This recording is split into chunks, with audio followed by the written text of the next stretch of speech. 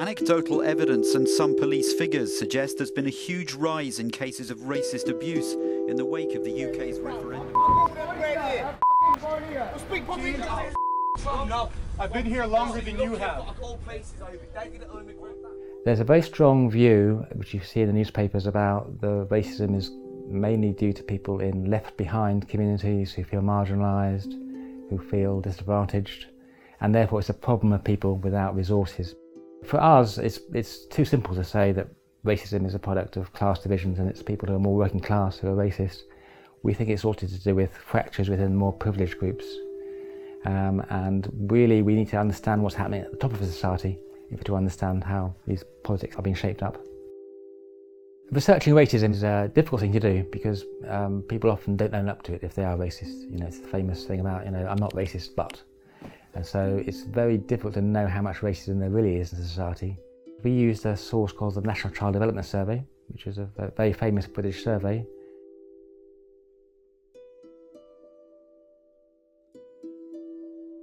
They asked questions like, I don't mind having a racial minority as a neighbour.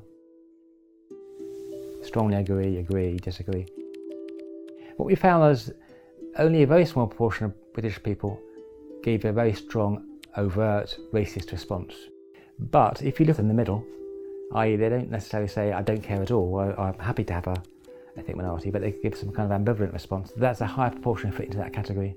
We shouldn't exaggerate the amount of overt, explicit racism in Britain, but there is a substantial proportion who have elements who might possibly be mobilised towards a more racist view if the circumstances allow it. So the worry is, I think, that we're seeing racism on the rise now, and I think that has very much to do with the way inequality is working and the way in which certain interest groups are manipulating people's views. Leaders of the Brexit campaign have engendered an atmosphere where some people believe it is open season now for racism and xenophobia. It is often assumed that if you're nationalistic, it means you're allied to a kind of xenophobic agenda. Again, our research said it's more complex than that. So, the majority of people in Britain using these survey sources were patriotic to some degree or other. However, what we found was that people who were at the bottom end of society, who were not advantaged, who were not well off, their vision of nationalism was often quite personal. It was often quite evocative. It was about things like, I've been brought up in this country, all my experiences have been in this country, my family were raised in this country. And that's very different from more elite people who would often combine a nationalist view with a sense of, well, Britain is best, and we are the best country in the world. The fragments are from the pro-colonial classic poem about Burma called Mandalay by Rudyard Kipling.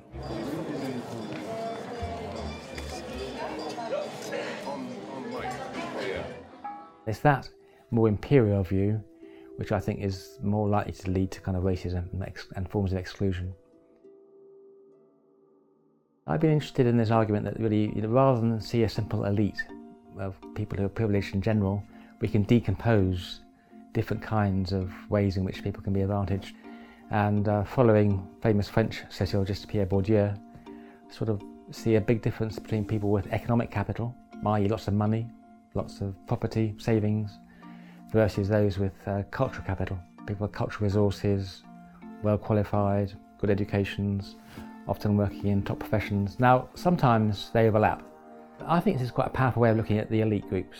So you can find people who often are not particularly interested in culture or arts, don't necessarily read very much, but have had successful careers, often quite effective careers, and they're the ones who have more economic capital. These are the ones in our research who prove to be more attracted to a kind of imperial vision of Britishness, whereas those with more cultural capital are more aware of the issues of racism, they're more keen on a multicultural agenda, much more concerned about equality and diversity.